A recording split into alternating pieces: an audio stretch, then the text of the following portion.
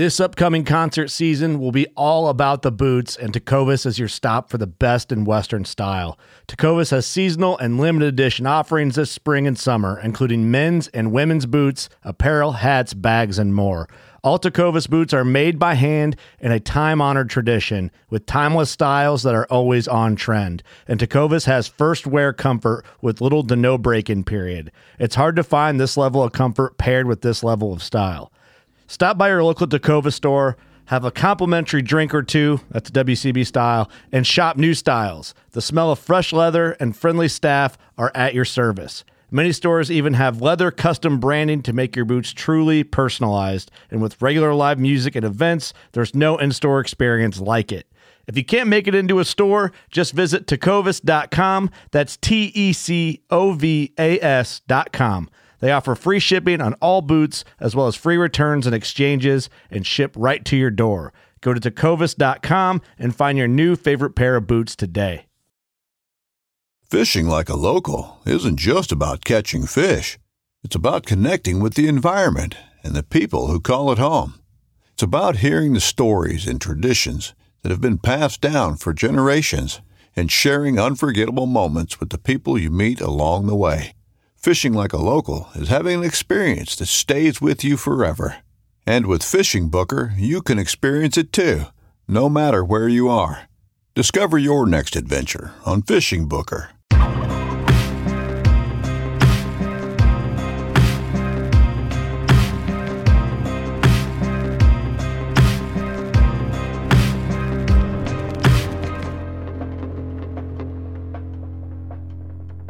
Everybody, welcome back to DeerCast, another installment of the Turkey OG series. Hope you're enjoying this, and something I hope we just keep doing, Mark. I'm having a lot of fun with these. But Mark, my co-host again this week, and Mark again lining up the original gangsters of the turkey industry. Ernie's even got the gangster look, man. Look at him up in New York there. Ernie is. I thought you just said gangster. I thought you were just putting old guy. It could be that, but we didn't, you said it, not us. Yeah, we got Ernie Calandrelli with us this year, longtime Quaker Boy Foundation. He's been there for nearly 50 years, worked full-time for him, retired. He's now working harder in retirement than he did when he worked for them. Mossy Oak Pro Staff guy. He's won or placed in well over 100 contests. He's emceed probably more than that. He's judged more than that. Ernie's been a huge part of the turkey industry his entire life. And we're so proud to have you on the show today, Ernie. Appreciate you, buddy. Well, it's good to be here, and God bless the wild turkey. Boy, it sure has been a great part of your life and my life, has it not? It's been a wild ride, but it's been a fantastic ride, Mark. How would you think that you could ever make your living, especially when I first started? I was a welder, and I said, "There's, you don't even think about it. These things. Just happen. You don't plan for them. Where you ended up, making most of your living off a bird, off a turkey." Yeah, pretty amazing. When did you call in your first competition, Ernie? It was 70. It was 77, I believe. Ernie, you said you were a welder. Were you a welder when you called in your first competition? Oh, yeah. I used to drive the guys that work nuts. Every time I'd flip my shield down, that's all I heard was turkey call coming out from underneath that hood.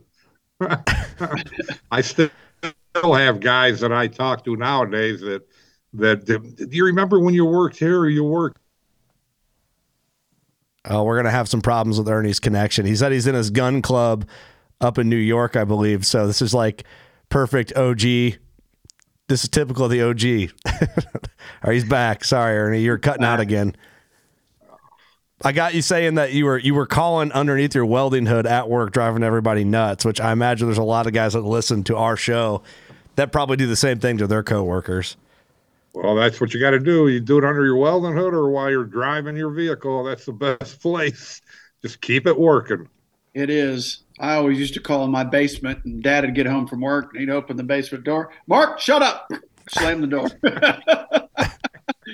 You remember Big Ralph, don't you? Oh yeah. Everywhere Mark, you were the same way everywhere we went.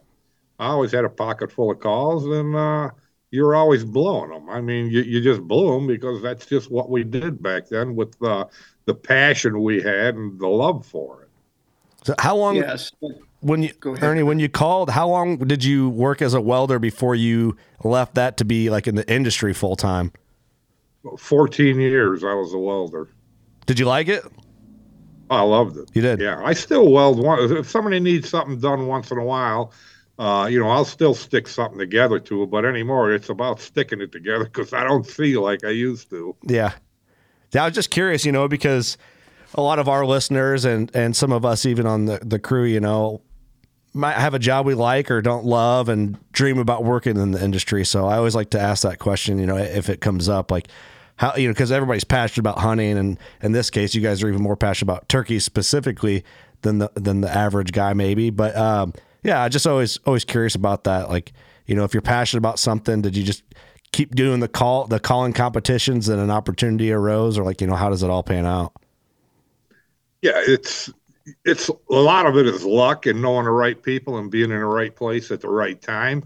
But and I want to say, yeah, to do what I did, I think Mark will agree. I'm a people person. I love people. I love talking to people.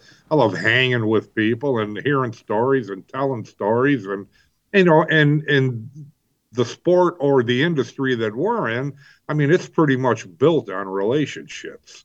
So I mean, you need to build relationships, and as it progresses, if you're lucky enough, you maybe have an opportunity to get into that industry.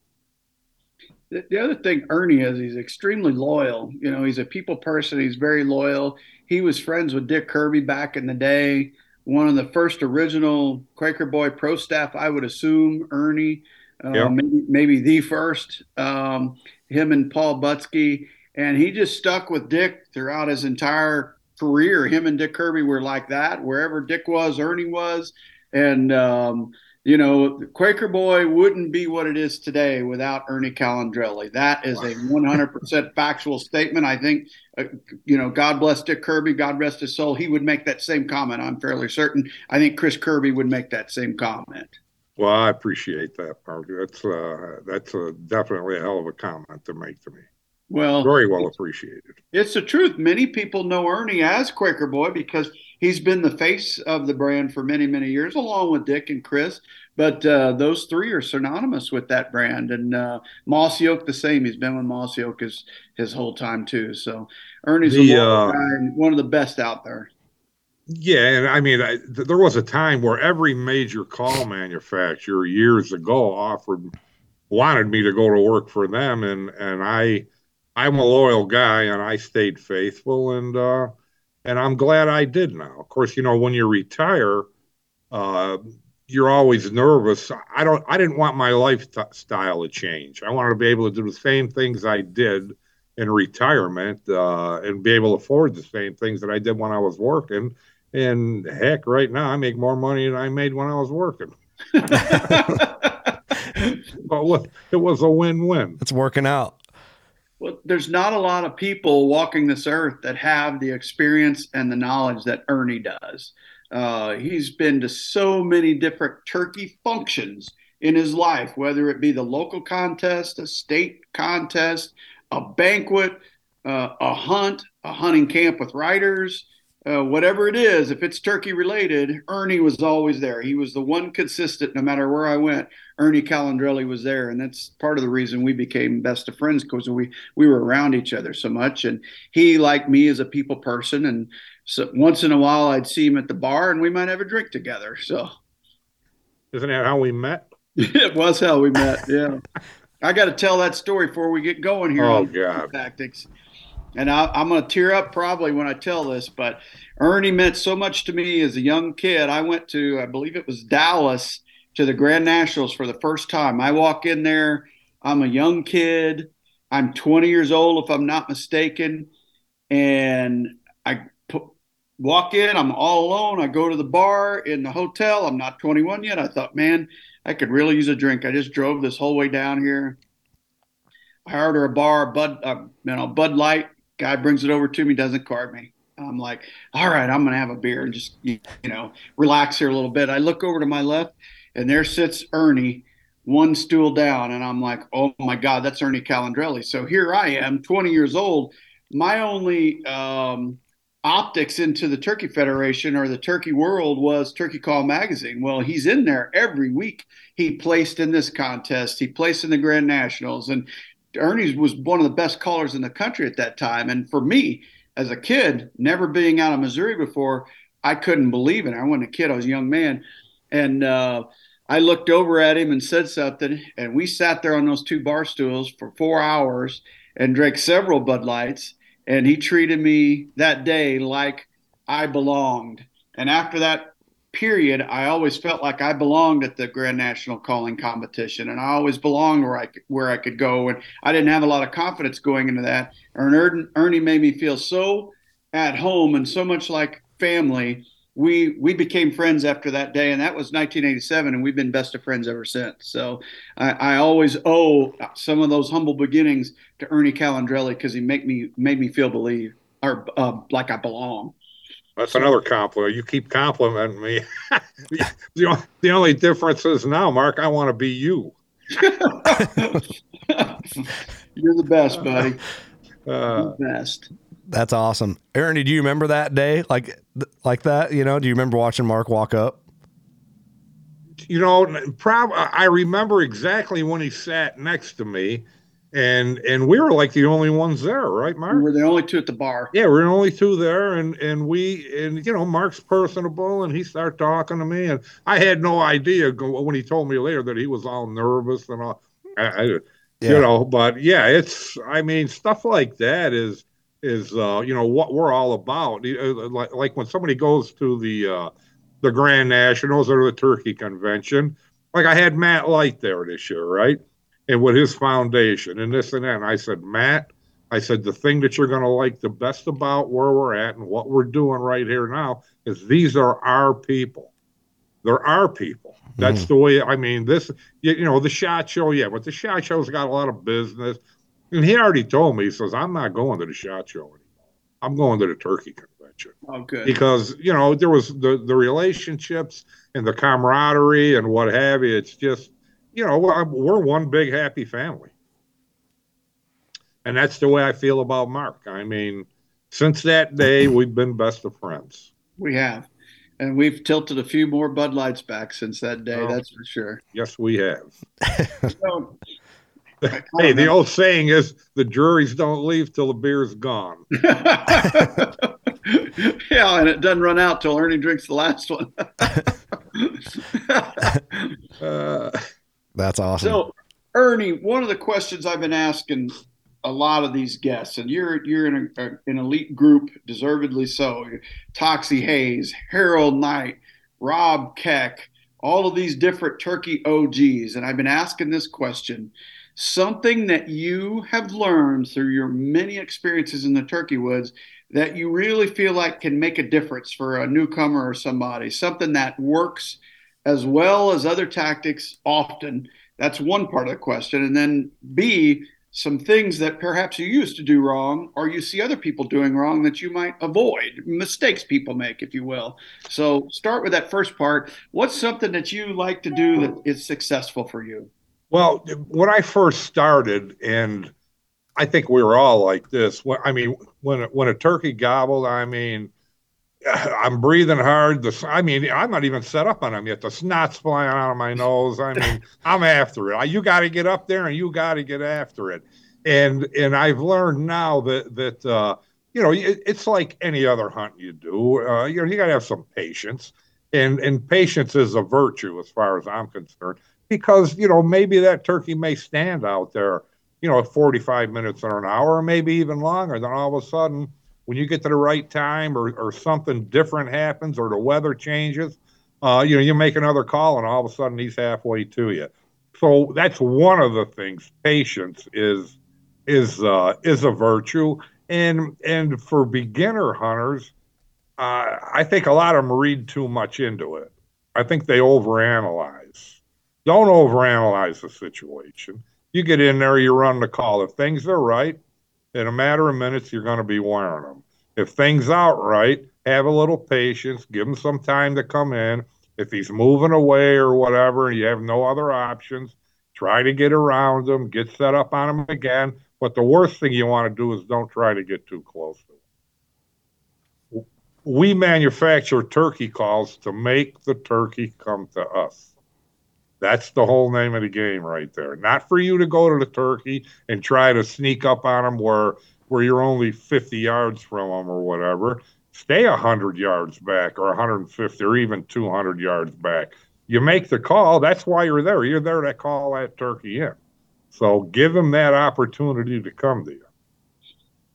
That's great advice, and that's not a response we've had yet. To me, a mistake I see so often is people try to get too close, and inevitably you're going to bump more than you're not going to bump when you try to get too close, because they are good at living. I mean, they are really good at living. When you try to push that envelope, you're going to spook a bunch of them, and then you're out of the game. At least if you're back, even if he's not coming, you're still in the game because he could break at any second. Is it possible to? In a prime example of that is like, I mean, I've been hunting Texas over 30 years, and when we get the guys from home that come into the ranch or whatever, and they want to go, Texas is wide open. And I tried to tell them, look, you got to sit and call, half hour, 45 minutes, whatever, then get up, then walk 400 or 500 yards and do the same thing. Because if you're walking and calling and you're running and gunning, it's a whole different situation, because them turkeys can see forever in Texas. They can see a long way. There's a lot of open territory. And to me, Texas will teach you a little more patience. That, the running and gunning works good in a lot of places, but, like you just got done saying, once you go in too close and bump them, you're pretty much done for that day. Well, can you get too close to the birds and then start your calling?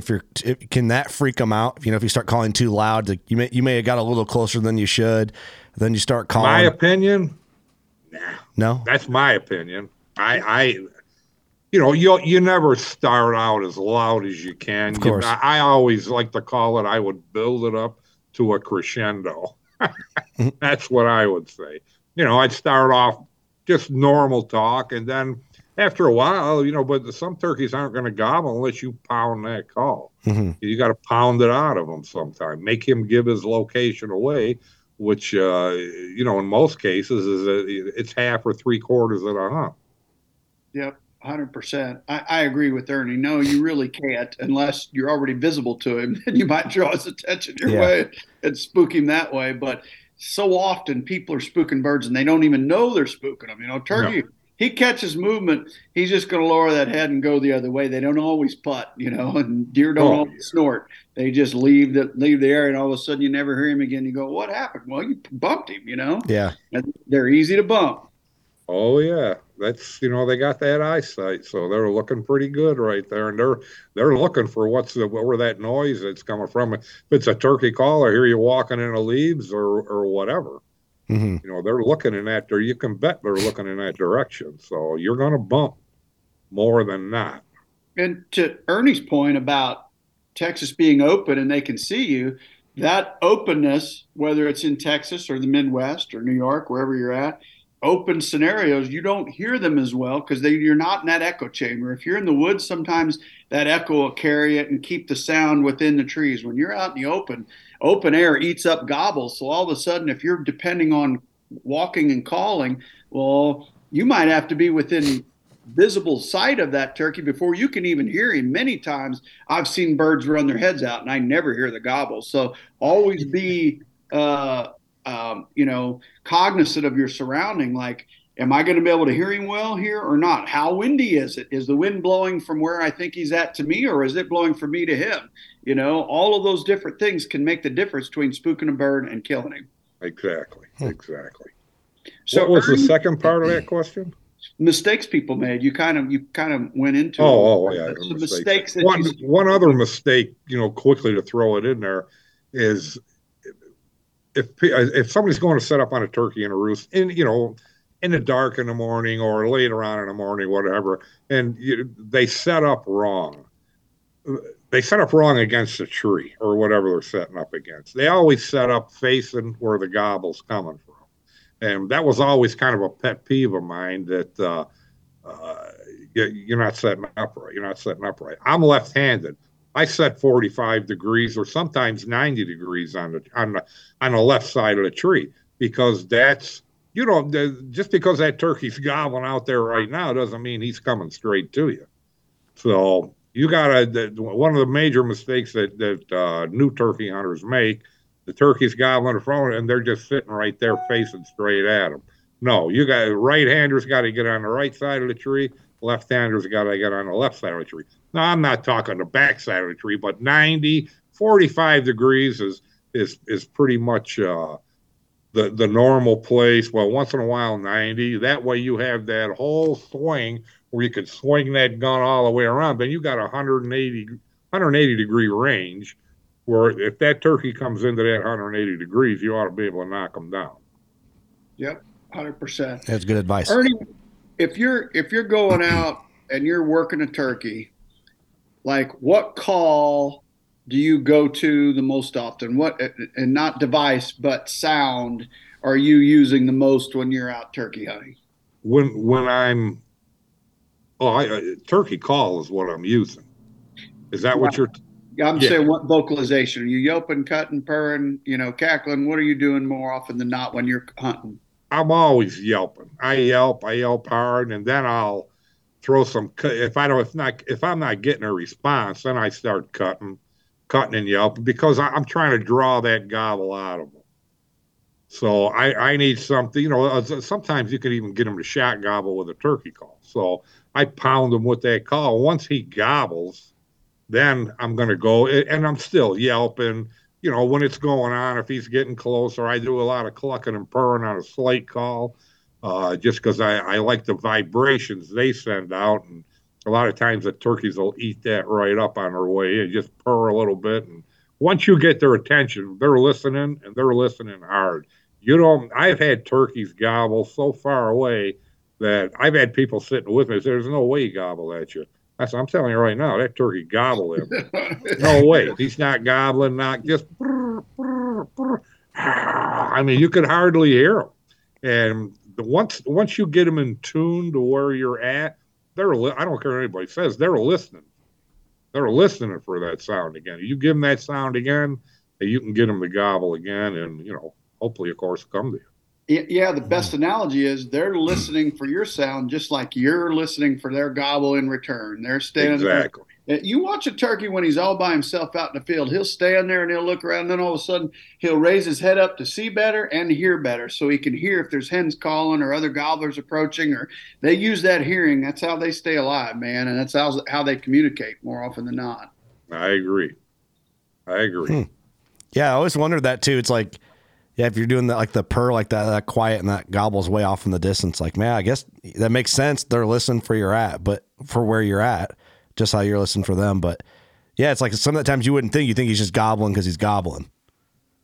100%. And the hard part is they're bad about standing their ground, because more often than not, when you're working a turkey, if he's down on the ground already, so we're on into the day a little bit here, he's probably standing somewhere pretty already. Like they're good about going to a pretty spot, hanging out where they can see, hear, strut, be seen. So you're trying to pull him off of a place he's already comfortable in. Yeah. Sometimes you got to get on up in the morning a little bit, find when they start walking, and feeding a little bit, in order to have a better chance of calling them in. That's why time of the day is so important. When you can go for, 2 hours and not have any luck, and then all of a sudden the next 3 turkeys you strike, they all come in. You got to understand what they're doing during the day and then take advantage of what they're doing. Yeah, the old saying is, the best place to set up is from where a turkey is to where he wants to be, or to where he's going. Yeah. Between that and you're gold. Yeah, it sounds simple, but it's the truth. I heard Ben Lee make that comment in St. Louis at the Levi Garrett competition years and years and years ago, and it's that's exactly who I got it from. So you heard it from Ben too? Oh yeah. How about it? Isn't it funny? Like some of the best advice seems so obvious when you say it, but it doesn't always get thought about. So Ernie, who were the guys you were tuning into when you were a young man? Like you went to a Ben Lee seminar. Who were some of the guys that you couldn't wait to meet? I don't even know who them guys were the first time I met them. I walked into it was Owego, New York, and it was the Southern Tier, whatever Turkey. I had written a story. I wrote a story. It was in a New York Sportsman magazine. It wasn't much better than a newspaper back then, but I called it the King of Spring. About a turkey I killed and all that, and where my story ended on the facing page was an ad for a turkey calling contest. I didn't even know they had turkey calling contests. And so I wasn't married then. Me and my girlfriend, I said, let's go see what's going on at this thing. It's about a 4-hour ride. So we went down and we spent the weekend at the Owego Treadway Inn. That's where they held the contest at. And when I walked in the door in there, of course, they got booths and everything, but it was just little hallways. Nothing like it is now.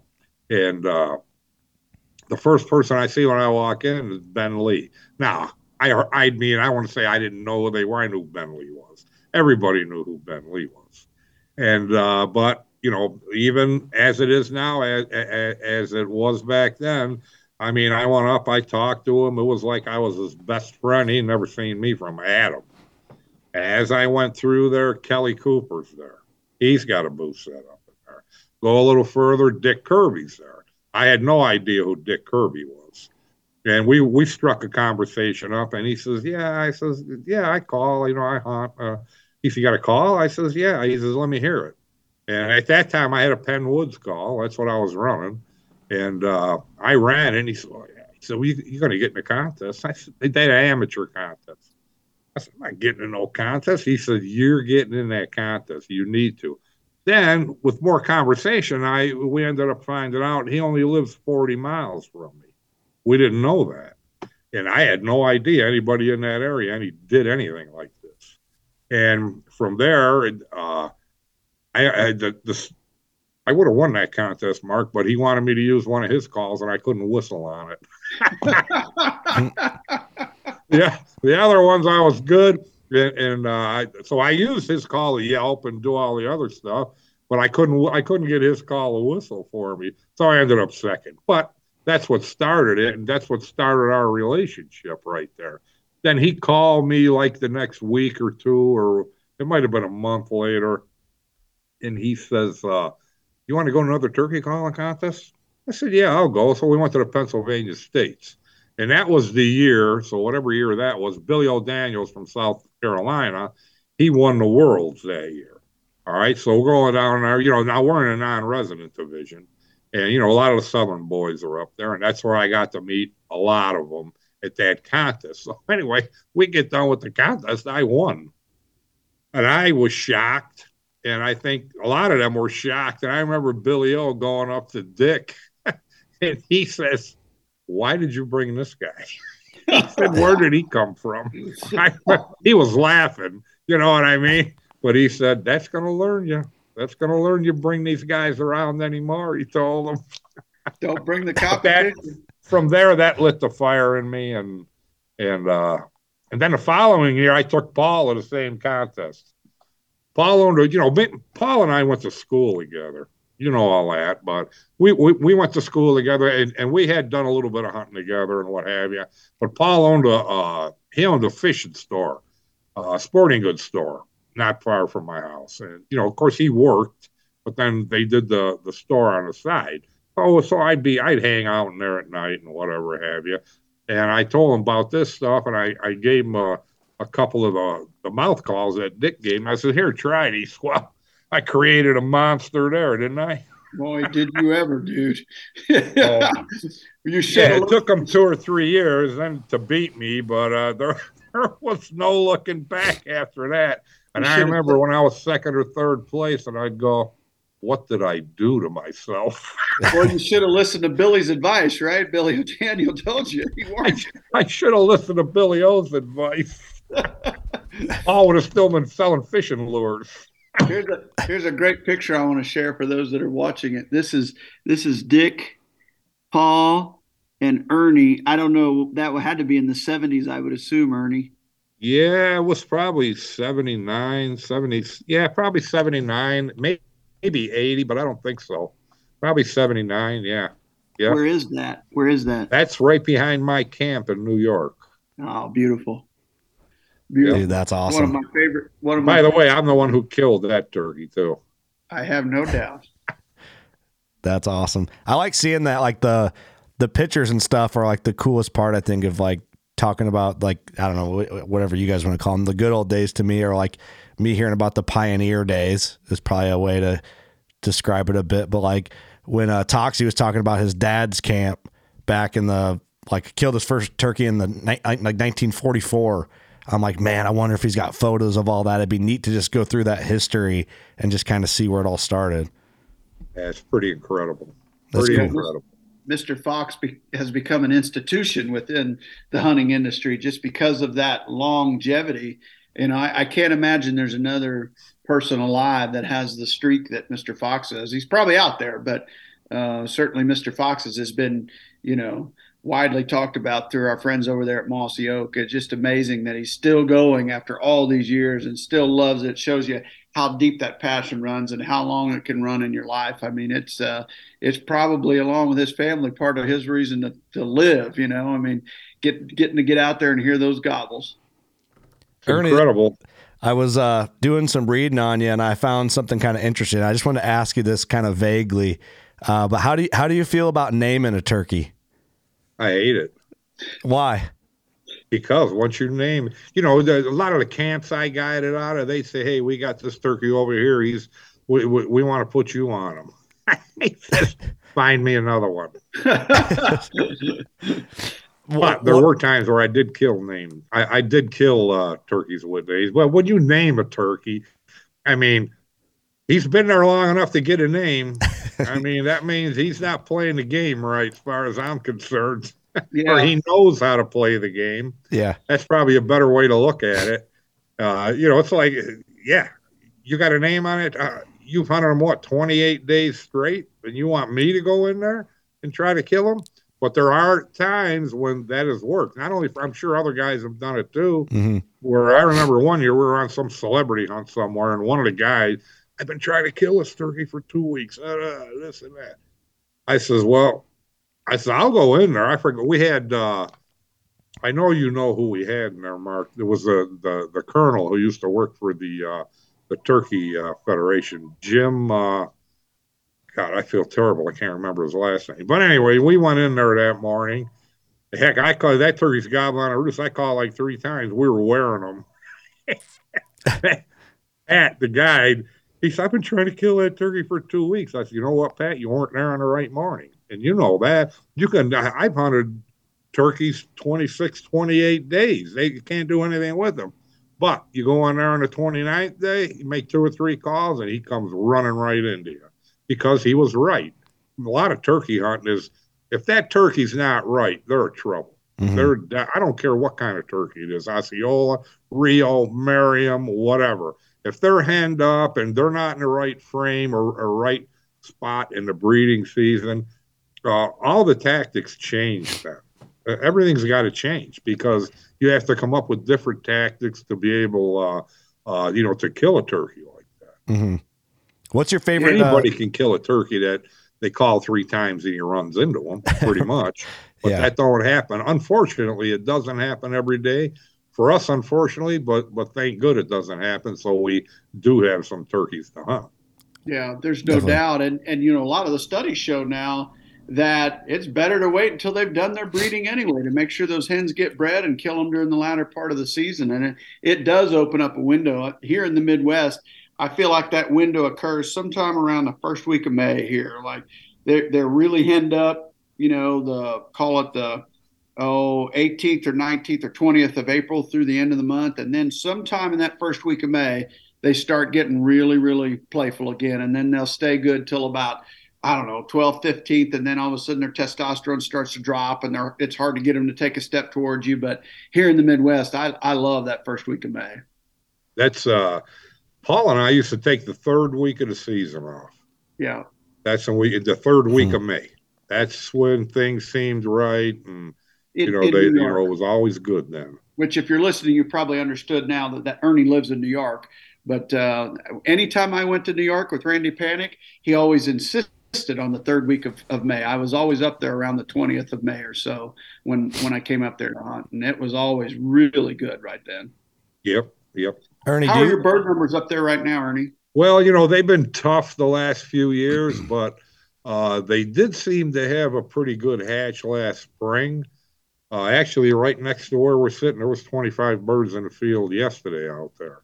Oh, good. No gobblers, but there was one Jake. Where he came from, why there would be one lone Jake out there, I have no idea. But I'm glad that we finally, the spring before last, we had a little hatch, but last spring we had a hatch. And to me, I'm getting more reports from people in this area that are seeing more turkeys, and I've seen more turkeys. So hopefully it'll build back up a little bit. But one interesting thing at the show that you and I just left was, I remember years ago, you'd go to Missouri, you'd hear, tell me if I'm lying, Mark, 20, 25 on a roost, a lot of more. I mean, Missouri was Eastern turkeys, Missouri was number one. Absolutely. That's where you went. You want to hear a lot of turkeys and big turkeys, not just turkeys. The Missouri strain turkeys are huge.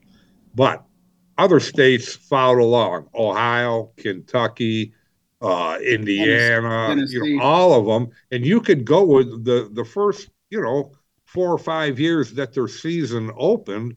That's how it was. You'd hear 20, 25, Tennessee, and the roost. But now, and I believe Mother Nature does that, it gets to what the area can hold, and and it gets the population into the right.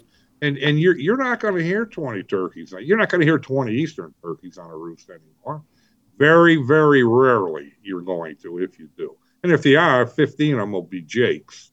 So yeah, I believe that, people that, yes, the population's down. I know it's down because I hunt 5-6 states every spring to this day.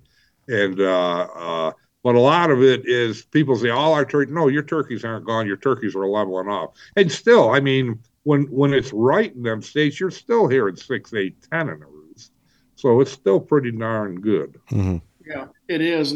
There's such a thing as population dynamics. When a population is building, you're going to hear a lot more turkeys than when it's stable or declining. Now, we've got a lot of areas in our country where the numbers are so low again, you could see a buildup where you might have those heydays revisit again, provided we can get the nest predation under control and provided we can get turkeys, to where they're hatching well again. But we've got a problem in a lot of parts of our country, and it's good that we're talking about it in forums like this and the Federation. You're reading more articles about it. Bring awareness to the hunter, and they'll help take care of things on their own. We got to do better at keeping those nest predators under control, do better at habitat, food plots, laying off the trigger, let these turkeys breed and so on and so forth. And we can bring it back, but we got to take some steps to do so. The other thing, too, with me, the limits in the states. When I first started hunting Alabama, limit's 6. It was crazy. What was the South Carolina? Was what, 5? Yeah. Now these states have cut back since. But, my own personal opinion, and some people might get mad at me here, 2 gobblers in the spring in every state in the country, you shouldn't have a problem with it. No. Right. I don't think. And in some states, it should probably be 1. Based on some states 1. I agree. I agree. And perhaps there's other states where it should be a draw based on population, but I would say 2's a plenty. And if you can't get your fill with that, then something's wrong. Go hunt with somebody else or take a kid or something like that and spread it out a little bit. Don't hunt the same population over and over and over, because the one thing about turkey hunting in the spring, they're susceptible to good tactics and good decoying and good calling. You can kill them all if you catch them in the right mood, and you got to have your own self-discipline to make sure you're not shooting too many turkeys. Mm-hmm. I got a question for both of you guys. When it comes to like the subspecies of turkey, is there one that's like notoriously more fragile as far as like a population is concerned, or one that's more, I guess let's start with fragile as far as like, the you know, there's probably more Eastern, so they're hurting more the Rio or Merriam. Like, is there one notorious to that? I'd say all. I would say the Osceola is the most fragile because there's only one place you can get them. Okay. Right. Yeah. So, I mean, that I would say, and even down there now, there's been a lot more interbreeding and what have you. And I mean, the true Osceolas are still in South Florida. But, you know, with the interbreeding with the Easterns, they've moved up into the north. But still, I mean, you can kill turkeys there. You know, their wing feathers are black and, you know, they got longer legs and what have you. And, but I would say that is probably the most fragile just because of the area that they're in. Yeah, that makes sense. Yep. I agree with that, but in reality, they're all fragile, you know, and as we've seen with declines in many different areas, it's a fragile population. Everyone's a walking miracle. Like I was saying on the podcast with Toxie, they got a lot of things working against them from the air. You know, they got birds of prey trying to kill them. They got coyotes trying to kill them. Bobcats are tough on them. Nest predation just absolutely destroys them. I mean, raccoons, possums, skunks, Fisher cats, it's armadillos, hogs. I mean, there's so many different things that disrupt that nest. So it's tough to keep turkeys alive. What, in your guys' experience, like, is what's your favorite subspecies of the turkey to hunt, and like what's like the main characteristic of that one? Is it the Eastern because they're the most common? My favorite one to hunt is the one that's doing the most gobbling. I don't care which one it is, but. No, I grew up, you know, hunting Easterns, and you know, that's what I started with, and yeah, I love Easterns, but I tell you right now, the Rios in Texas are an awful lot of fun. I'll tell you that. They are fun. They are fun, and my answer to that is Easterns. I love Southern Iowa and Northern Missouri. Man, I was blessed to do the bulk of my turkey hunting in my opinion, the best place to hunt wild turkeys, and that's Northern Missouri, Southern Iowa. So it's Easterns for me. And I meant to mention this on the podcast with Harold, but I once heard him make the statement. His definition of a grand slam is 4 big Easterns from 4 different states. You know, because it's a Rio, a Merriam, Osceola, and an Eastern, but Harold's definition was 4 big Easterns from 4 different states, and I think Ernie, you'd probably agree with that. I like that, Harold. Yeah. That's a good one. Was that and it doesn't surprise me that it came from Harold either. No. Was that a goal for you guys at one point? You know, earlier in your turkey days, was like try to get a slam, try to get one of each subspecies. Personally, you know how many slams I've killed? 1. And I'm at 0. I've not killed a slam yet. I don't even care. I don't really care. I really don't. I could have killed an Osceola for 30 years in a row. I mean, I got to get invited every year, and I'd kill 1. My kids killed 2 grand slams. Yeah. I've only killed 1. And I've not killed 1. So I'm not. I'm not that type of guy. Where I'm not into all that. I get that. No, I respect that though. I think that's kind of a cool answer. I'm not either. The one that always catches my attention is when somebody's killed them in all 48. You know, that to me is that's a true turkey hunter right there. That's a feat. That's somebody that's really loving it to be able to go to all of them. A, it's expensive. B, it's an incredible time expense. But to do that, that's next to impossible. I mean, there's only a handful that have done it. I think Rob was the first one to do it, Rob Keck. Now, my friend in Kansas was a 21. He killed 6 grand slams in 1 year. Wow. And I had people calling me out. You can't do that. Yeah, you can do that. If you read the rules, you can do it. Now, 2 of them he shot in the fall. But it's still considered a grand slam. Yep. You know what I'm saying? So, but anyway, yeah, he kills, and that's his goal right now. His goal right now is to kill 1 in every state right now. That's his goal. Now, I do like hunting them in new terrains. You know, like if somebody invites me someplace I haven't been, the first question I'm going to ask is, how many do you normally hear of a morning? That's always the first question I ask. And number two is, how many Jakes did you see last year? So you kind of understand whether you're going into a good situation or bad situation because it's about perspective. Somebody could tell you, oh, we got turkeys everywhere. You get there and you don't see a turkey the whole trip, you know? And I kind of like to do my due diligence and vet those out a little bit before I'll go somewhere new. But the older I get, the less I travel. And I just like hunting there in Missouri and southern Iowa. I just figured my schedule out today, and this next run coming up, starting the end of March, pure miles. That's not ranch miles or farm miles or anything else. I'm going to be right at about 5,000 miles on my trip. This spring? Yeah. Ernie's still mad at him. Listen to him. How many different states does that encompass? I'm going. Let me count them.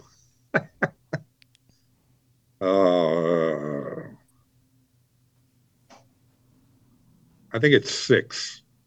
That's a lot of miles, brother. They must be 6. Spread out. That trip from New York to Texas. But you know what I like? I like when I travel, I try to go a little different route here and there because I want to see different parts of the country. This episode is brought to you by Visit Williamsburg. In Williamsburg, Virginia, there's never too much of a good thing. Whether you're a foodie, a golfer, a history buff, a shopaholic, an outdoor enthusiast, or a thrill seeker, you'll find what you came for here and more. So ask yourself, what is it you want? Discover Williamsburg and plan your trip at visitwilliamsburg.com. You want to succeed, you want to fish, you want to be one of the greatest. Tune in to West Marine's Life on the Water, presented by Costa Custom Boats, every Saturday night from 7 to 9 p.m. Eastern on Waypoint TV. Yeah. You know, I mean, I like I don't say I love the drive, but I like the drive. I don't have a problem driving, and I'm retired, so I don't have to be anywhere at any specific. Well, there's certain hunts I have to be at specific times, but I nothing pressing, so I leave early. Are you going to Missouri this year? To the where? To Missouri? No. No. Kentucky? Yeah. Yep. Kentucky, Ohio, Mississippi, Texas.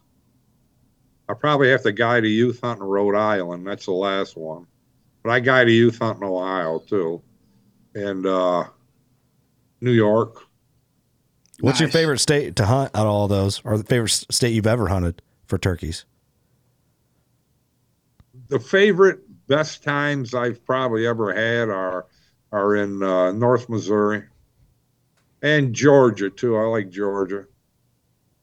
But Mark's been to our old camp in North Missouri. Yeah. It's pretty darn good there. It used to be anyway. Unionville Sportsman's Club. All right. The good old days, Ernie. Man, yes, sir. We drank a few beers there, didn't we? I remember you and I hunting on Greg Allison's farm, too, during a celebrity hunt in Warsaw. Yeah, that was good. Yep, that was good. Boy, down there, Tad's out of turkeys. There's just no turkeys down in that country at all right now. It's sad. That's incredible. And it was loaded back then. Mm-hmm. Loaded. So if you think it can't happen to you, it can. You can lose them. You know, how fragile, like you said earlier, how fragile it actually is incredible. Yeah. How are you on decoys, Ernie? What do you use decoys? When do you use them? What's your tips on decoy usage? I like using decoys because it just takes the attention off you. Now, if I'm in a big, heavy woods or something, I might not use them because I don't want to lug them in there. But I like using at least a Jake and a hen, and normally a Jake and 2 hens is what I use. Now, I've used full strut decoys and that, and you know, they're either going to really help you or they're going to really hurt you. You know, it can go either way on them. But just a pure one decoy can hurt you if it's the wrong time of year. And normally what I do is when I put a decoy out, if a turkey spooks off that decoy that day, I won't use them for 4, 5, 6 days probably. I won't put them out again because to me, they're in that part of the breeding season where they just don't want anything to do with them. What causes it or what have you, I don't know. But as soon as I get a bird spook off a decoy, and in most cases, I believe that when they spook off a decoy, you got a ton of jakes because the jakes are running around beating everything up. Yeah. And they just don't want the confrontation, I believe. But why they would answer a call and come and look and see a decoy and go the other way, I have no idea. But they do. But they do, and I don't know why they did either. But that right there is one of the best tips we've had through this whole series. I mean, nobody's mentioned that yet. That's a great tip right there. Like whatever, if something's not working, get away from it. Whether it be decoys, calls, whatever. Like go a different direction because they're just finicky like that. It's hard to explain, but they go through little periods and little phases where they get a little finicky. And if you find what's working, conversely, pour the gas to it. It's probably going to keep working. If you find something that's not working, get away from it. I agree. I agree with that 100%. I think a lot of inexperienced turkey hunters, and like probably me included, at certain times and like the growth and experience of it, looked at like a decoy almost as like a cure-all. Like, well, I got the decoys out there. It didn't come into them. And then you just keep trying it because you just hope one eventually comes in. But, you know. Sometimes they do, sometimes they don't. Right. Yeah.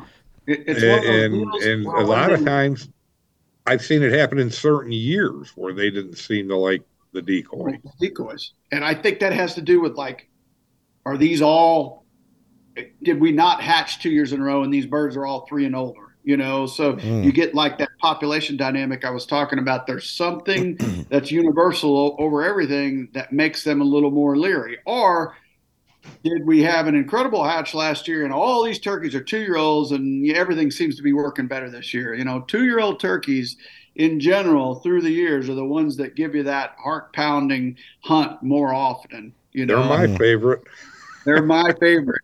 Yeah. And that's just because they're old enough to come in, but they're not too old and where they're too smart, and they're on that middle ground.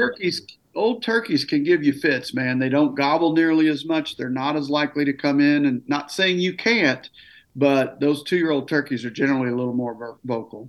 Yeah, the 2-year-olds get sometimes, I mean, they just get crazy and screaming the whole way in and getting there as quick as they can. And that's when you're cranking right there. Especially in them hollows in the Midwest or whatever, I mean, the darn leaves are shaking when they're coming in and gobbling to you. I mean, that'll pure fire you up right now, though. No question. That's when you think about, the classical spring turkey hunt, I'm in the woods somewhere in the Midwest, in the echo chamber, I always call it, because it keeps those gobbles in the woods with you. And when they're coming and you can hear that gobble echoing through there, it drives me insane, man. It's the best moments in outdoors that you can dream up, in my opinion. I love it. I love it. And hopefully I'll love it till the day I die. I'm sure I will. The one other thing too is when we get back to the first question when we first started, things that people do wrong. Well, one thing I think people do wrong, younger hunters or what have you, and we talked about it already, is waste your time every morning on the same turkey. You need backups. You got your number one, but you need 3, 4, 5, or 6, something else to go on if that turkey's not coming in, because you will waste a whole season on that turkey sometimes, and you may not be there that morning that he's going to end up coming into you. I mean, maybe if your season ends May 31st, maybe he's not going to do that to June 1st. So don't waste your season. Go in there later sometimes. 10 or 11 o'clock in the morning. See if he'll work better then. But don't waste every morning on that one turkey. Yeah, not only are you wasting time, you're also making him harder to kill eventually because he's figuring out all your mistakes. He's going to come in and you're going to spook him. You're going to call too much, all that other stuff. Like, to me, consistent success in the spring comes down to fresh turkeys. I say it all the time. When we're out hunting, I like to have a lot of properties and a lot of options. And then when I go in there, I want it to be right and kill that turkey when he's fresh. The best time to kill him is the first time you try to kill him. That much I can guarantee. Right. That's like stack the odds in your favor. Yes, 100%. It's good advice. We did that. Austin and I kind of did that last year. He's got a property. It's got an old school bus on it. So I just call it the bus property. We take all our pictures in front of the bus, and it's kind of like a notorious thing on this piece. And he had some birds on there one year that me and Austin went in, and then Ross went in the following day. My buddy's like, oh, I'll go in and kill that turkey. And he went in and had it walk all over him too. And so it just kind of became a joke there that we all got spanked by the same group of birds every time we went in. So we got one more year at that property. We'll see if anything changes. I might as well name them for you. Yeah, give them a name. Yeah. Give them a name. Yeah, and another thing I see guys doing is they'll go out and they'll try to call birds in ahead of the season to practice, right? Well, don't burn those chips then. I mean, not saying you can't go kill that turkey again, but you're not doing yourself any favors by calling him in ahead of the season. I don't even like them to hear me unless I'm trying to kill them. I don't use a turkey call till the season's open in the woods. Yep. Same. You don't, and there's a lot of times you don't even have to hear them. There's other things that go on where they're there. You see them out in the field, or if you happen to go for a wood looking for sheds or whatever, you find scratching or what have you. The turkeys are going to at least be within hearing of them areas. Mm-hmm. Yep, 100%. And historical spots. Have you ever noticed that, Ernie? Like, you go to the same spot year in and year out, there's always going to be a turkey in that honey hole. It's amazing how those birds will go to the same general places. And as I noticed it through the years, as the population started to decline, it was only the honey of the honey holes that still had birds gobbling in it. And some of these extra spots out in these goofy places where you used to find them, you didn't find them anymore. They were only in those hammer spots. Yeah, there's places 25, 30 years. I go to the same way. If I go to a state and it's already in my mind, I'm going right to this spot, and that's where I'm listening from. And there's certain trees, you kill turkeys every year sitting on the same tree every year. Yeah, there's just spots that they like to be during the mating season. Yep, I agree. And I think a lot of that has to do with A, good roosting area, and B, where are those hens going to be nesting at? Because where they winter and where they end up doing their mating in the spring may be the same place, but a lot of times it's not. It's somewhere different. They'll shift from that winter range into more of a spring mating range, if you will. Well, and you've heard people say it many times. Well, I had turkeys all winter, and now they're gone. Well, things change, and they're going to move. They're going to go to where the feed is, of course, but they're also going to go to where the breeding or the hatching is the best too, the nesting sites. Yes. So they're going to go into them places too. But when we first started, Mark, I think even though you were in Missouri, so it was a little different, but when we'd call a woods or go through a woods or whatever, we were hoping a turkey heard our calls. And then, after, a few years when the populations really started growing, I believe a turkey heard every call you did. He might not respond or he might not come to it, but there were times when we were trying to find turkeys because we didn't have that many of them. But anymore, I believe still it's pretty close to that, but it has dwindled, like you say, a bunch. But now I believe when you call or in certain areas when you call, turkey hears you. They don't always gobble all the time at every call. How many turkeys have come into you silent? You never even knew they were there. But I believe that a turkey does hear about every call you do. And even the population's down, I still pretty much believe that.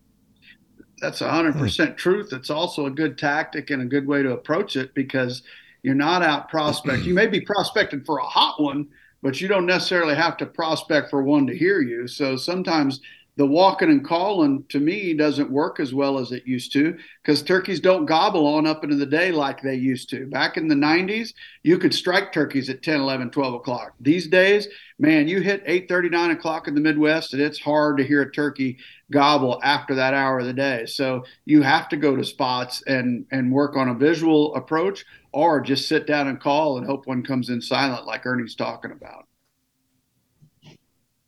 Years ago on a roost in the evening, we used to hear as many or more in the evening as we heard in the morning. You can't buy a turkey to gobble on a roost anymore in New York. It's tough and it's getting less. Why? And less. Why is that? I'd like to know why that is. I think their testosterone doesn't get as high. Don't do it anymore. Just don't do it. Yeah, they just don't. I would have said just out of guess, like pressure would have been my main reason. But that's what everybody used to say, but they gobble in the morning. So. Yeah, right. I don't think it's pressure. So anyway, Yeah, what it is, I'd like to know. I think it's the amount of testosterone. It's that population dynamics. Is that Oh. population trying to take over in an area, therefore all the males are fired up, or they're just not as fired up as they used to be? You see it every day when you're turkey hunting. Birds walking around picking and feeding, not strutting. Call to them, they go the other way. There's just certain birds. Let me ask you a question. Mhm. I want to ask you a question. Yep. What do you think? People ask me, well, yeah, the turkey's gobbling, he won't come in. I said, what color is his head? That's the first thing I asked them. They say it's red. I said, if it's red, I'm not even bother going out there after him, because they'll stand there and gobble and carry on. But if that head ain't red, white, and blue, got some kind of breeding color in it, he ain't coming to no turkey call. Not ones that I ever mess with. Red-headed turkeys, I don't want nothing to do with them. I like ones with that white cap, man. You think all the Right. turkeys you kill with that white right there, they're coming. Yeah, but Well, the red, white, and blue, the breeding colors. Once they pump all that blood in there, get that color going. But if that turkey's out there, he's just out there feeding in that field or what have you, and he's gobbling because he's courtesy gobbling you. You're calling, he's gobbling because he's supposed to gobble. But as far as him, he's not coming to you till that head gets the right coloration. Yeah, I don't disagree with that at all. At all. That's good to know. That's interesting stuff. You know, I thought I tried to pay attention to that, but just not. I don't know enough, right, to like that next level of detail, I guess. That's why we're doing the series, man. Picking all these guys' brains. Excuse me. Yeah, right. I'm learning a ton. And it's been The old incredible, guys. the breadth of knowledge that has come through this series. Like, everybody has a little bit more to say, and we've heard some common themes, but we've heard something different from every single guest thus far. You know, Yep. and it's that's the magic of turkeys. There's no one magic bullet. It's a combination of a lot of different things that ends up yielding consistent success with them. And No doubt. My favorite thing about it too is nobody is like, of course not, right? But you'd think when you get together like these turkey hunting legends, you think there could be like a flavor of like arrogance because they've done it and they've killed a lot of birds, but everyone's just kind of like, turkeys do what they do and they humble me every day I go. Like, that's the common theme. It's like, well, there you go. So it's hard to go as just someone learning and be upset that you didn't shoot a turkey. Like, you should still just go enjoy it, because you can be as good as you want to be and you're still not going to shoot one or see one every time you go. So that's the cool thing about it, I think. But what I say about that is, like a lot of the camps I guided out of, when I'd get in there, one of the paying hunters in the camp, they're going, well, I want to go with you because you're that guy, whatever. I used to tell them, are you nuts? Why do you want to go with me? Well, you're the calling guy in there. I said, no, I'm the last guy you want. I said, I'm here a week a year. I said, these guys live here. They know where the turkeys are. You don't want to go with me. You want to kill a turkey? I said, yeah, you may kill one with me, you may not. You go with the local guys that live here. They're watching these things every day. They know what woods.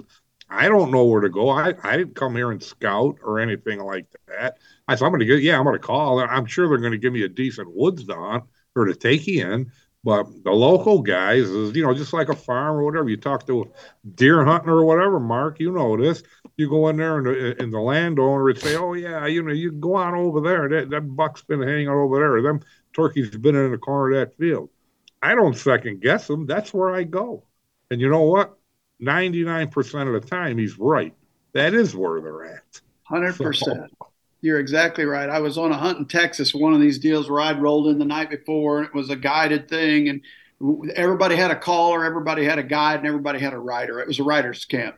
And I was assigned with this gentleman, and we were out the next day, and there was turkeys gobbling all around us, and I was using my instinct about where I'd go, and he was very quiet. He said very little. And we had a rider with us, and I'm walking across this little plateau, kind of getting close to the turkeys. And he tapped me on the shoulder. He goes, Mr. Drury? And I said, yes, sir. He goes, when I hunt this roost, I usually sit right here. Buddy, I turned around and I sat my butt right there because he said the word usually. And I was like, he knows enough that we need to be sitting right here. We sat down and put the rider out front, him with him. I backed off in the brush, and we killed a turkey like that. He knew exactly where to be. So they can't guide the guide. If you're going on a hunt and there's a guide there, don't tell them what to do. Good advice. That's Ernie's cool. freezing up there a little bit, man. He did another good podcast. And we got through it, right? A little one hiccup at the beginning. That's right. We got did through it. He only froze up a couple Same times. thing in the boat. Yeah, I'm screwing up here. No, you're good. You're good. We made it through the body of that podcast. I thought it could have gone worse than what it did, but it went smooth. So He's freezing up again. Yeah. So well, if it ends here, it was a good podcast, and I don't have you guys at all right now. all right. I think you're back now. Maybe. Now you got us. We got you now. We better end it, Kurt. There it is. There it is. Right. I'm back now. We're back. Ernie, this is awesome, man. I appreciate your time. We got through the podcast smoothly, but I respect your time. I appreciate what you've done for the turkey industry, and it's cool to hear some of these old stories and kind of tap into just a little bit of your turkey knowledge. Well, hey, it was great being on. I had a great time. Always enjoyed talking to Mark and spending time with Mark, and it's great to meet you. It's great to meet you too. Hopefully I get to meet you in person here real soon. So, You know I what? look forward One thing to it. I'm going to throw a plug in here. Like Ernie still guides fishing up there on the Niagara River, and Tracy and I got to go with him and Taylor. You talk about a beautiful trip, not just the fishing, but if you want to go see one of the most beautiful parts of our country, he's still a guide for fishing up there, and it is breathtaking what you see on that river. very cool. Give me a call. I'm ready. Ernie's guide service. I'll talk to the All right. wife. Let's go on a trip and get something done. So, Give them a phone number, Ernie, if they want to book a trip with you. Yeah, you can book a trip. It's my phone number is 716-609-3064. perfect. Awesome, man. Well, that wraps up another episode of the Turkey OG series. I appreciate it, Ernie, and thank you, Mark. You betcha. You got anything? Well, again, OG, is that old guy? What was that? Not intended. Old goats. The original, I had to ask what it meant. I didn't know. He said original gangster. I go, what's original gangster mean? And I guess it's slang for somebody that's been doing it a while. I kind of like it. Yeah, it's Hey, fun. The OG. It makes sense to my generation. No, I'm not. Don't mean Hey. anything negative by that. 1 month, I'll be 70, buddy. Hey, man, you're out there doing it, man. I got to respect it. Right. Nothing wrong with I haven't that. slowed down either, have I, Mark? No, not a second. He still drinks as much now as that day I met him. There's something to that. You know, I shared a story the other day about Harold saying that he'd give Taylor's baby a $100 bill if she was born on April 19th. And I told Ernie that story. He goes, I was born on the 21st. And I go, that's the due date. So, you know, Taylor's baby may be born on Ernie's birthday. So I don't have Harold's money. I'll give her 25. Yeah, you told me 50 at the show, but you were drinking. So. Okay, 50. It's on record now. Oh, yeah, good stuff. Well, Ernie, we love you and appreciate you, brother. Thank you so much for giving us your time today. I love you guys. Thank you. Thanks, man. Thank you, buddy. Everybody, thanks for tuning in, watching, listening. You know what to do. Go shoot a turkey this spring. Best of luck to you. Later.